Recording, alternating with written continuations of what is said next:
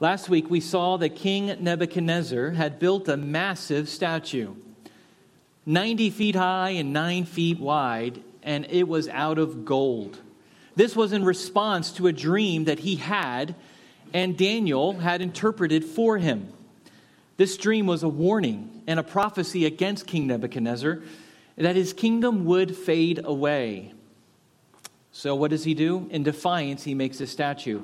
He makes people bow down whenever they hear the music or the sound of any instrument, and to bow down and worship the statue, which represented him and his gods.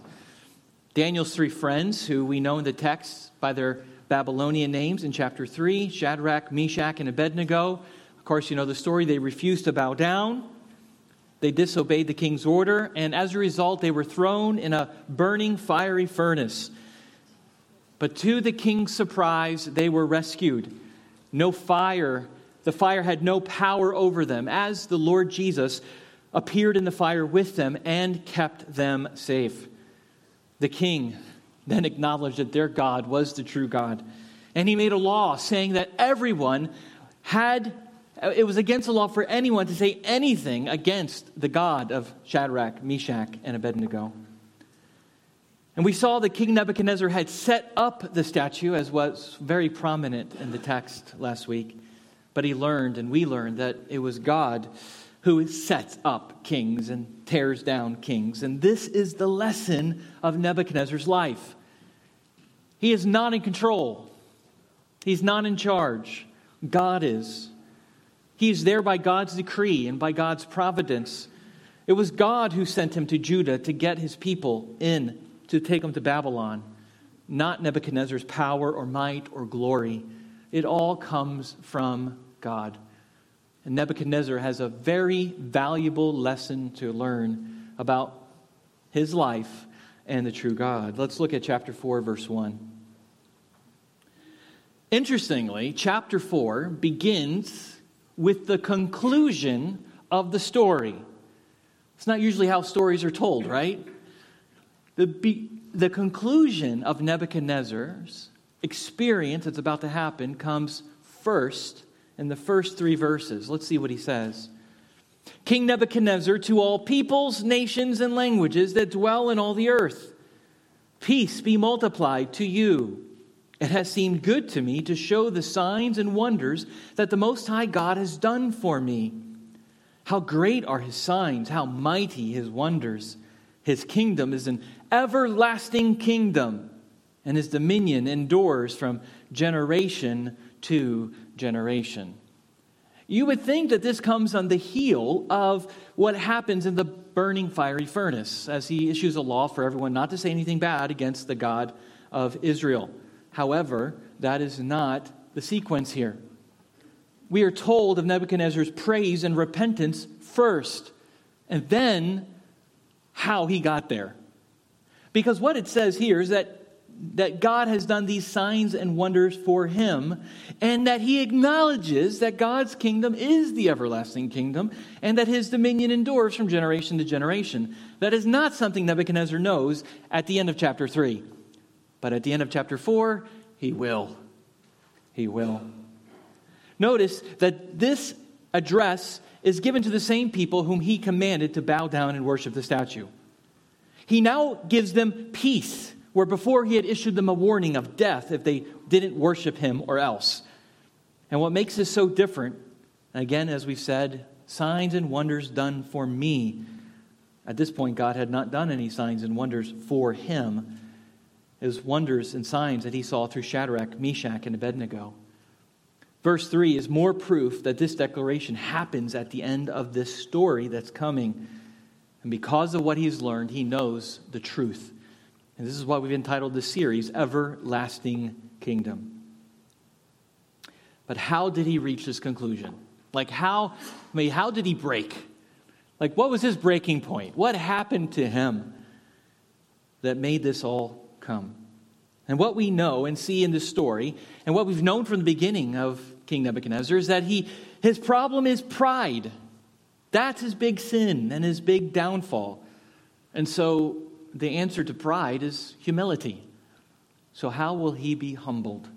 Let's look at verse 4, because that's where the story really begins. And this is the words of Nebuchadnezzar himself, his testimony. I, Nebuchadnezzar, was at ease in my house and prospering in my palace. I saw a dream that made me afraid. As I lay in bed, the fancies and the visions of my head alarmed me. So here's the second dream that the king has. This is different than the first one from chapter 2. Here's the second one. The first one was pretty bad. This one alarms him just as much. And so what does he do? Well, he calls in for all of his people again. You know, the people who can interpret the dreams. Look at verse 6.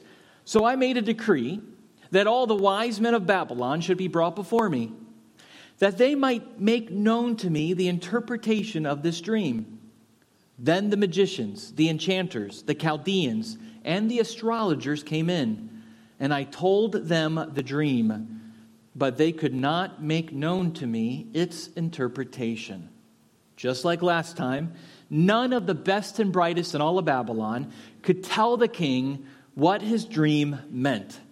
At least this time, the king has some favor on them by actually telling them the dream.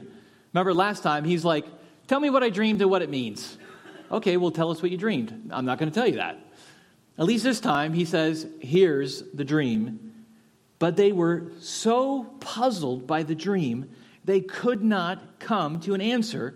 And perhaps they didn't want to give the king the wrong answer in fear for their own lives. Look at verse 8. At last, Daniel came in. And Daniel has a pretty good resume up until this point, doesn't he? At last, Daniel came in before me, he whose name was Belteshazzar, after the name of my God, and in whom is the spirit of the holy gods.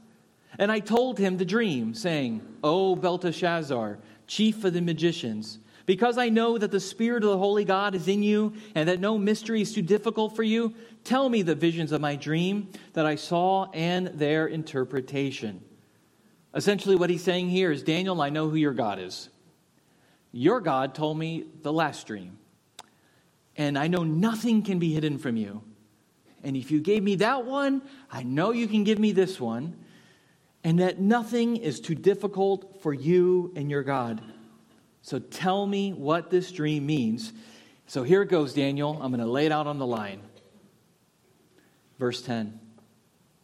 The visions of my head as I lay in my bed were these. This is what King Nebuchadnezzar says. I saw, and behold, a tree in the midst of the earth, and its height was great. The tree grew and became strong, and its top reached to heaven. And it was visible to the end of the whole earth. Its leaves were beautiful, and its fruit abundant. And in it was food for all. The beasts of the field found shade under it, and the birds of the heavens lived in its branches, and all flesh was fed from it. I saw in the visions of my head as I lay in my bed, and behold, a watcher, a holy one, came down from heaven. He proclaimed aloud and said this, chop down the tree and lop off its branches, strip off its leaves and scatter its fruit. Let the beast flee from under it and the birds from its branches, but leave the stump of its roots in the earth, bound with a band of iron and bronze. Amid the tender grass of the field, let him be wet with the dew of heaven. Let his portion be with the beasts and the grass of the earth. Let his mind be changed from a man's, and let a beast's mind be given to him. And let 7 periods of time pass over him. The sentence is by the decree of the watchers, the decision by the word of the holy ones, to the end that the living may know that the Most High rules the kingdom of men and gives it to whom he will, and sets over it the lowliest of men. This dream I, King Nebuchadnezzar, saw, and you, O Belteshazzar, tell me the interpretation, because all the wise men of my kingdom are not able to make known to me the interpretation, but you are able, for the spirit of the holy gods is in you. Again, this guy can dream dreams. Some weird dreams, right? We said last time maybe he should stop eating pizza before he goes to bed. But apparently, we know that these dreams aren't pizza-induced. They're from God himself. And this dream is loaded with symbolism. Again, if you didn't catch it, he dreams of this giant tree that is so big that it reached the heavens. That's a big tree. And its branches went so far out, and everyone, the beasts, the birds, was fed from its fruit, received shade and shelter and protection from this stream. But the bad thing is that the tree was chopped down, and only a stump remained. What does this mean, Daniel? What in the world does this mean? First of all, as you can imagine, it's loaded with symbolism, loaded with imagery that cannot be ignored. Before we get to the meaning, and Daniel gives us the meaning, we don't even have to speculate, there's things that cannot be missed in this dream, and the allusions that are being made to previous biblical occurrences. First of all, in this dream, there's a massive tree. So far, like we said, it reached heaven. Does that not remind you of what happened in Genesis chapter 11 with the building of the Tower of Babel? If you remember back in Genesis 11, the people there wanted to build this huge tower that reached heavens because they wanted to make a name for themselves. And where did they build it? In the plains of Shinar, which is where? Downtown Babylon. Well, probably, off the outskirts, but in the plains of Shinar. And it was the same place that Nebuchadnezzar built that statue of gold. There's a lot of connection here. Nebuchadnezzar wants to make a name for himself, just like the people of Babel wanted to make a name for themselves to reach the heavens. Very symbolic. Eden. We see imagery of Eden here too. Why? Because in the middle of Eden there was a tree. And in this tree, God says, don't eat of its fruit. For if you do, the day you will surely die. The imagery of an important tree that gives fruit reminds us and takes us back to the garden. Adam and Eve could have whatever they wanted. But what was the sin of Adam and Eve? Pride. The same sin that the people who built the Tower of Babel had. Pride. The same sin that Adam and Eve had. The lust of the eyes, the lust of the flesh, and the pride of life. This dream is loaded with symbolism and imagery and takes us back to the garden, takes us back to the Tower of Babel. All of these stories have the same thing connected. Pride. And if we were to examine each of our hearts today, I could tell you that we all have something in common here as well. Pride. Last week I think I surprised some of you when I got to the end of the sermon and I told you that, typically when you hear a sermon on Shadrach, Meshach, and Abednego, we're all, be like Shadrach and be like Abednego and Meshach. And there's analogies there that we could obviously model their example of standing up and what's right. But I told you at the end of the sermon that we're not Shadrach, Meshach, and Abednego. Do you remember who I said we were? We were Nebuchadnezzar.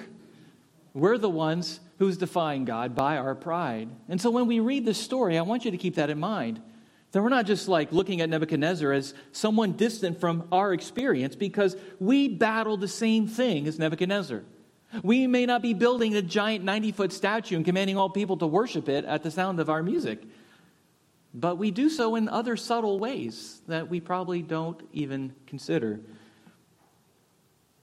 And that's really the whole theme of this dream. Pride. Pride. It's what God needs to communicate to Nebuchadnezzar in this big tree that's about to be chopped down. Look at verse 19. So Daniel heard the dream. What does he do? Then Daniel, whose name was Belteshazzar, was dismayed for a while, and his thoughts alarmed him. It's not that Daniel didn't have the answer. It's just that the answer was troubling. Because what he had, the answer and who he had to communicate it to, because of who it was about, The king answered and says to him, Belteshazzar, let not the dream or the interpretation alarm you. Daniel answers back and says, my Lord, may the dream be for those who hate you and its interpretation for your enemies. Let me tell you why I'm so troubled to tell you what it means. Because this is not good news for you. This is good news for your enemies. And I'm just going to tell you the way it is. But I don't want you walking away from here thinking that it's all good. You should be greatly troubled and bothered. And the king says, just tell me. Just tell me. I know that you can do this. Look at verse 20. The tree you saw, Daniel says, which grew and became strong, so that its top reached to heaven, and it was visible to the end of the whole earth, whose leaves were beautiful, and its fruit abundant, and which was food for all, under which the beasts of the field found shade, and whose branches the birds of the heaven lived. It is you, O king, who have grown and become strong. Your greatness has grown and reaches to heaven, and your dominion to the ends of the earth. The tree you saw represents you, King Nebuchadnezzar. Huge tree that is strong, with strong roots, so tall that it reaches the heavens, and it could be seen to the end of the world. And that was true of Nebuchadnezzar. Everyone knew about him. Everyone knew about Babylon.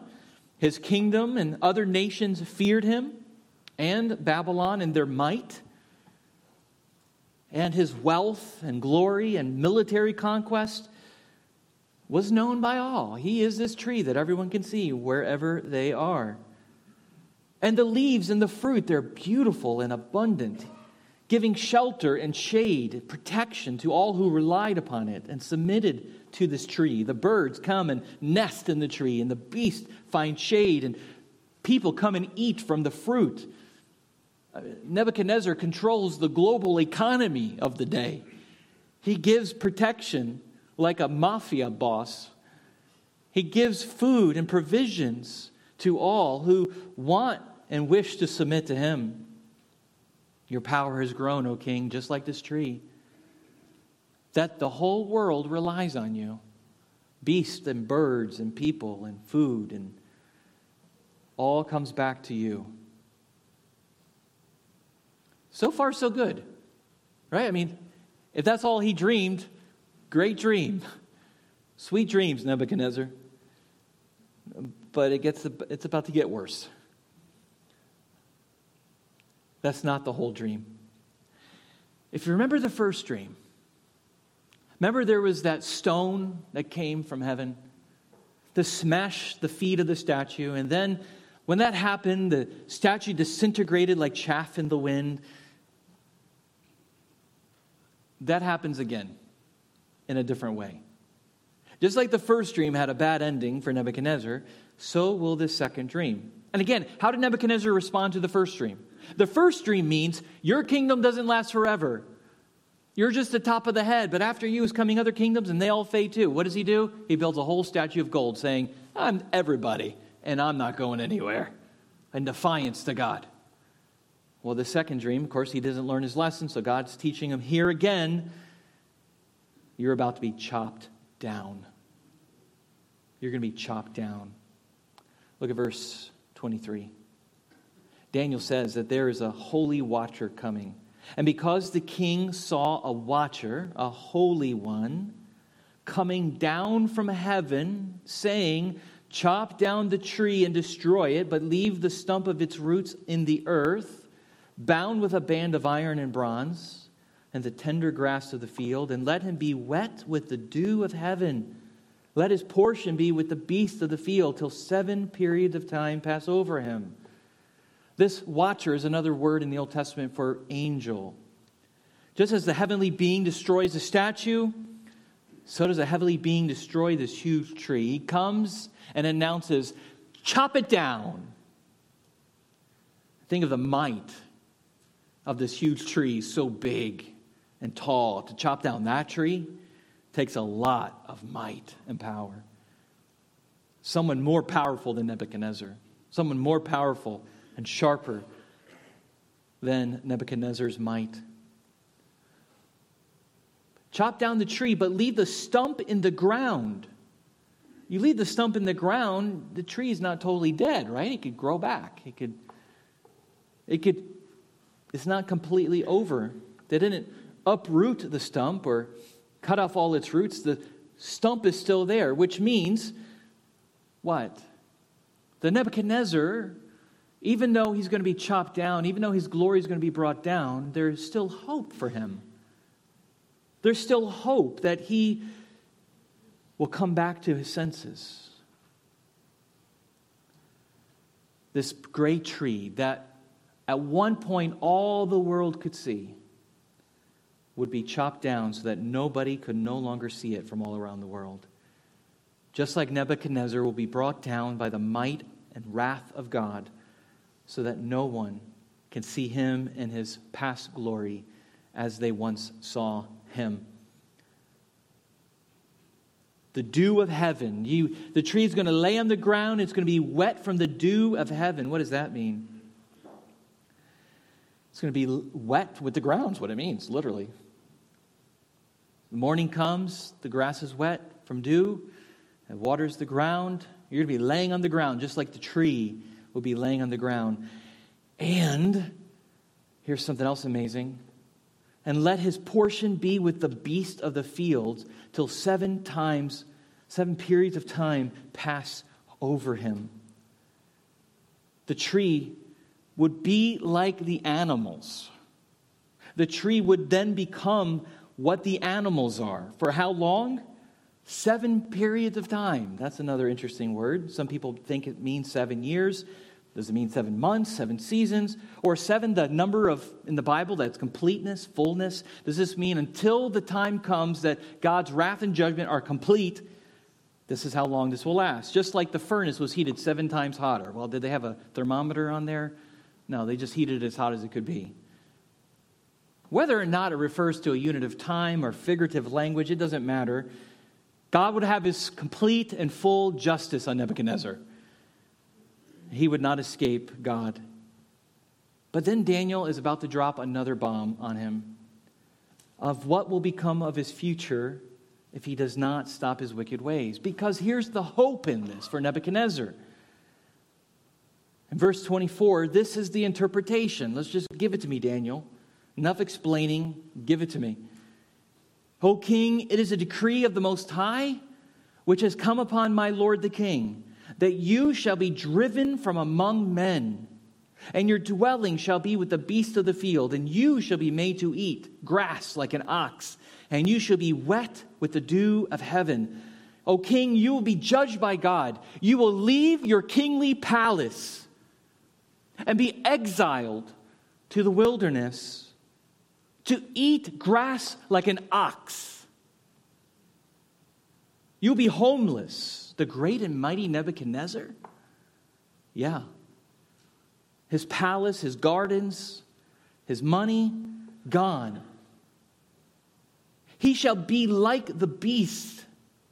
He's going to be crazy like an animal. He's literally going to go through a period of insanity. In verse 6, Nebuchadnezzar tells Daniel in his dream, let his mind be changed from a man's, and let a beast mind be given to him. Literally, for this period of time that he is chopped down, he will think he's an animal, a wild beast. He acted like a beast in his life, and now God treats him like he was acting. Literally homeless, living off the land, eating grass, homeless, wet because he's sleeping outside every night, waking up, going crazy. What a judgment. Nebuchadnezzar, high and mighty, proud and glorious, now brought low. This tree, which everyone can see, is now chopped down like never before. This is the point. This is why Daniel was alarmed at the dream. This is good news for your enemies, O king, but not for you.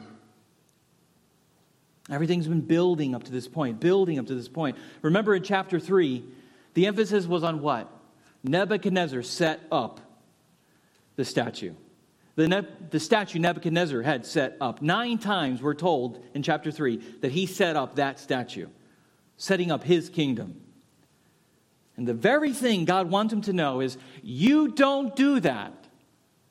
You think you're all that in a bag of chips. You're not. Every power, every glory, every ounce of wealth you have is because of me. I put you there, Nebuchadnezzar, and I will take you down when I want.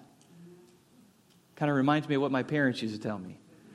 I brought you in this world, and I'll take you out. Oh, you too? Okay.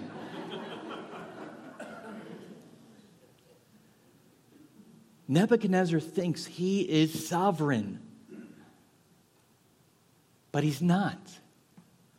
Remember Daniel's prayer. Oh God, you are the God who sets up kings and tears down kings. Nebuchadnezzar doesn't get that. Everything has gone to his head. We see this in the statue he builds. But that is all about to be blown away like chaff in the wind. This is all going to be down like a huge tree that falls down, chopped down. And you know, the bigger they are, the harder they fall. That's right. Nebuchadnezzar's demise will be loud. Loud. And everyone will see what happens to him. But Daniel says here, in verse 25, expounding on the 7 periods of time. Again, 7 years, 7 seasons, doesn't matter. Fullness of completion of God's judgment. Until you know, how long will this last? How long will he be crazy like an ox eating grass, sleeping outside, being wet with the dew of heaven? Till you know that the Most High rules the kingdom of men and gives it to whom he will. God doesn't start the timer and say, you're a timeout for 7 years. You've probably done that with your children. Go to your room for X amount of time. This is not time out for Nebuchadnezzar. You will be like this, humbled. Because remember, this is the antidote for pride. For pride is what? Humility. How am I humbling you? And how long will I humble you? Until you know what? That the Most High God rules the kingdom of men and gives it to whom he will. You are not God, Nebuchadnezzar. I am. And until you realize that and submit to me, you will be like this. The full, complete time. 7 times of seasons. 7 periods of time. Wow. God has shown him this. In the fiery furnace, you're not God. Look, I saved my boys. Remember what Nebuchadnezzar said? Show me the God who will rescue you from my wrath. God showed him. God showed him in the first dream. God showed him in the second dream. This is all coming to a stunning conclusion. You're not going to repent? Fine. I'll chop down your kingdom. I'll make you go crazy. I'll make you eat grass like an ox. I'll make you sleep outside so that you wake up every morning knowing that the dew of heaven where I live covers your body till you realize that it's from me and I'm keeping you here until you know that I'm more glorious than you. Fine. Until you know that it's me who put you in your position. And it's me who will take you out when I'm done with you. Wow. Again, we see the sovereignty of the glory of God from the beginning of the Bible to the end. No matter how great and mighty people are, God is still more glorious than that. And everything we have, everything the best of the richest person or the most powerful person in the world, they don't have anything apart from the hand of a sovereign God who by his decree even uses them in their wickedness until he's done with them. Because he's telling a story that will be told and God gets to say when it starts and when it ends. And God's will not be thwarted. Not by any crazy lunatic like Nebuchadnezzar. But there's so much mercy in this dream. Before we just see this as judgment, there is great mercy. God doesn't have to give Nebuchadnezzar any dream to warn him. God could take his life on the spot if he so chose. But God, by his mercy, through Daniel, gives a plea of repentance to the king. Look at verse 27. Therefore, O king, let my counsel be acceptable to you. Daniel says, all right, king, listen. You got to listen to me. You got to do what I'm going to tell you to do. You have to. Break off your sins by practicing righteousness, and your iniquities by showing mercy to the oppressed, that there may perhaps be a lengthening of your prosperity. You want to stay in your position of power? Then you need to change your ways. You are a sinful man, O Nebuchadnezzar, and unless you repent and trust in the true God, you'll be chopped down like that tree. If you want your rule and reign and prosperity to continue, then you need to change your ways and repent and turn to him. Daniel is not giving Nebuchadnezzar here some kind of works salvation, like do this and you'll be saved. No. It's a message of repentance. He's calling the king to repentance. You can't stay the same way. What Daniel is doing is saying to the king, and what God's message in this dream is, humble yourself, Nebuchadnezzar. You want everyone else to bow the knee to you. I'm saying I'm greater than you. You bow the knee to me. Humble yourself to the true and holy God that I am. That's what God's saying to him. God is merciful to the wicked. He's merciful. The fact that he lets any of us breathe another second in our rebellion is by his mercy. One of the Puritans, some favorite dead guy that I have, I can't remember who. He says, whenever we draw our breath, with every breath we breathe, we suck in mercy from God. It's like Isaiah commands the wicked to repent as well. In Isaiah 55, verse 6, Isaiah says, seek the Lord while he may be found. Call upon him while he is near. Let the wicked forsake his way, and the unrighteous man his thoughts. Let him return to the Lord, that he may have compassion on him, and to our God, for he will abundantly pardon. Yes, O king, repent. Change your ways. If you will not repent, then you're going to be like that tree, gone crazy, like an ox, until you realize who is sovereign, the true sovereign. Friends, know this, that the conclusion and pathway of pride will always lead to humility. Always. That's the end of pride. But here's the thing. Either we humble ourselves or God will humble us. At the end, there's humility. You can't escape it. It's always, that's the end goal. That's the end result of pride. And the choice is this: humble yourself or let God humble you. Letting God humble you is painful. Submitting to God and worshiping him is what God has called us to do. Again, it goes back to pride. Pride in our hearts, pride in Nebuchadnezzar. This is what happened with Satan in the beginning. Who is Satan? He's an angel who tried to usurp God's authority, to be like the Most High. What did God do? He humbled him. He cast him down out of heaven with a third of the heavenly host.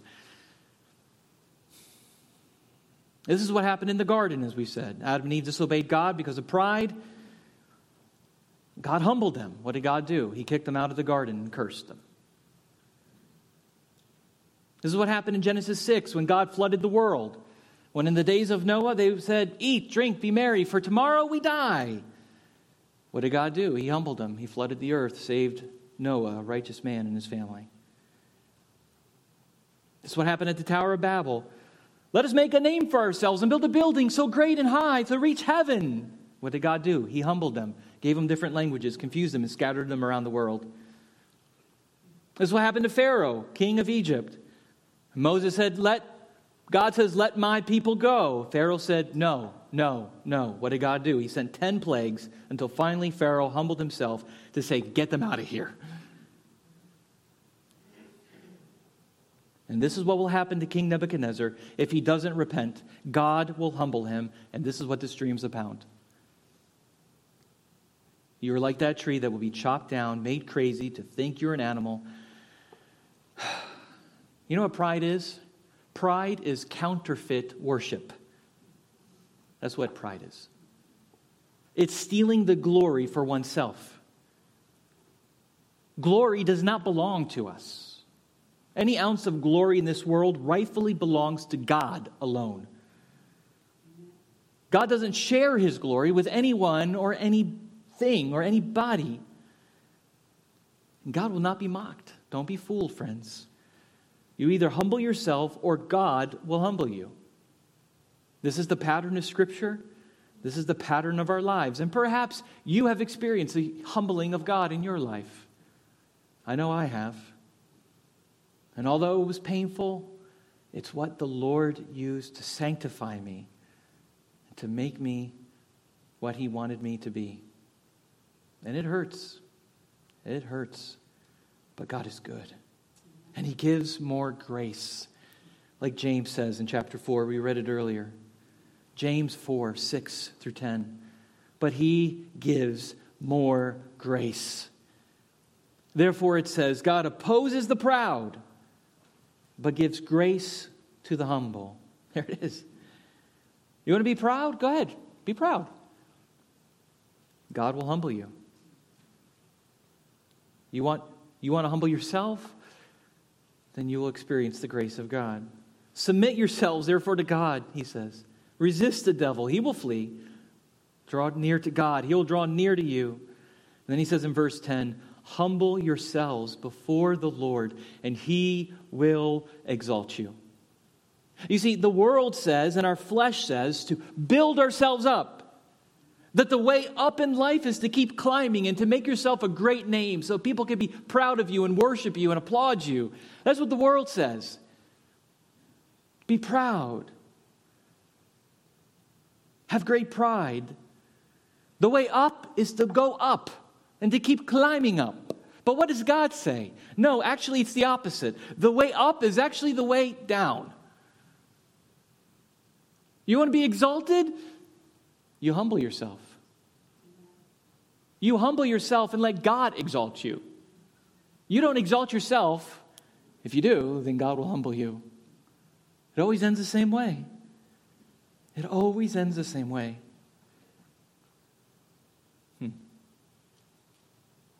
There's no doubt that one of the great modern movements, when I say great, not wonderful great, and talking about great in numbers, and it's increasing every day, is what's called the Pride movement. Is there any connection there? You better believe it. To rebel in the face of God and against his law and good order and design. Humble yourselves before the Lord, and he will exalt you. And in the end, we don't look to Daniel. You know where this is going to end up. It's going to end up in Jesus somehow, right? So just get ready, okay? We don't humble ourselves. We're not the epitome of humility. We never are. Who is the Lord Jesus Christ? If anyone had any right to boast in oneself, had any right to come and say, look at me, look how awesome I am, and look how powerful I am, it was him, because he is God incarnate. He is the eternal God, the Son of God. But when Jesus came, he didn't do that, did he? Instead, this is what Paul says in Philippians chapter 2. that our great example of humility is the Lord Jesus.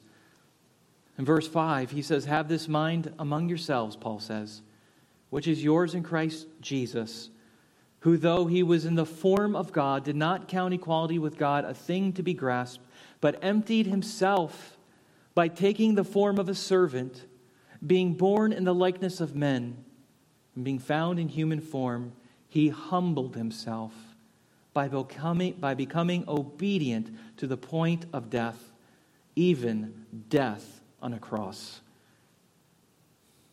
Therefore, God has highly exalted him and bestowed on him the name that is above every name, so that at the name of Jesus every knee should bow in heaven and on earth and under the earth, and every tongue confess that Jesus Christ is Lord, to the glory of God the Father." He's our pattern of humility. The way up is not up. The way up is down. It becomes acknowledging your weakness, your shortcomings, your sin, your humanness, your desperate need for God in all things. Your acknowledgement that everything I have accumulated and possessed and earned is not for me. It's a gift of the grace of God. Friends, we have nothing in which we could boast about. Paul also says this. Paul lists all of his accomplishments, and he says, let them be considered as dung for the sake of knowing Christ and the power of his resurrection. They're all worthless. Why? Because from a human standpoint, I did it. But the truth is that everything I have is given to me by the grace of God. Therefore, I exalt him in all things that I have and possess and have accumulated and acquired and have received all accolades. See, that's what Nebuchadnezzar's doing wrong. It's me, I'm the greatest, I'm God. Everyone bow down, worship me. I'm going to last forever. And God says, really? Well, let's teach you a little lesson. But it comes with a plea of repentance. Oh, Daniel says to him, listen to my counsel. Break off your sins. Practice mercy for the oppressed. Humble yourself before the face of an almighty God.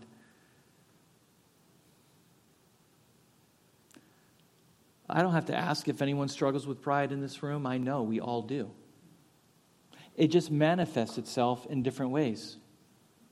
For some of us, it's the never-ending selfies on Facebook, right? The never-ending grasp for attention. Not that selfies are bad or sinful, but sometimes the motivations of our heart could be, look at me, look at me. Pride is at the root of all sin.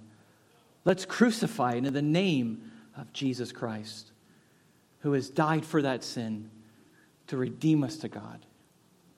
Let us heed the warning of Daniel to Nebuchadnezzar to repent and trust in God, for he alone is glorious. Let's pray. Oh God, help us.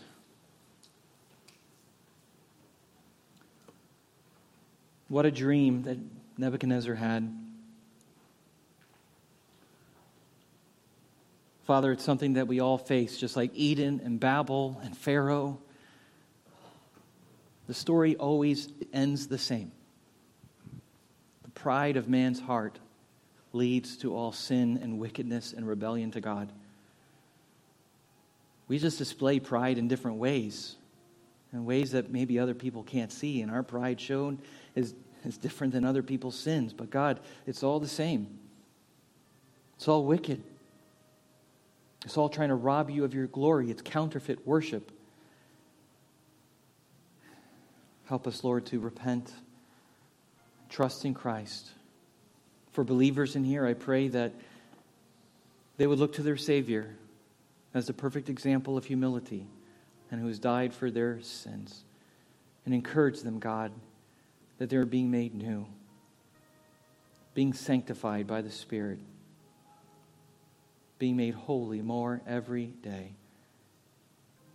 Father, for those in here who have not trusted in Christ, who have not become born again, I pray that they would humble themselves in this moment to understand that they need a Savior, that they can't save themselves, that they can't purchase their own salvation. They're not going to heaven because of who their family is or what denomination they are or how much Bible knowledge they have or how much money they give. God, that they would humble themselves to know that they are at your mercy and grace and throw themselves at the feet of a crucified and risen Lord who has promised salvation to all who would believe in him. Let this humility be present in these hearts in that way. And Lord, help us now as we observe the Lord's Supper as you've commanded us, to help us know what you have done, to encourage us, even though we have pride in our hearts, that you've died for that sin. And Lord, help us to repent and obey you in the power of the Holy Spirit. In Jesus' name, amen. The deacons will join me up front. We will observe communion.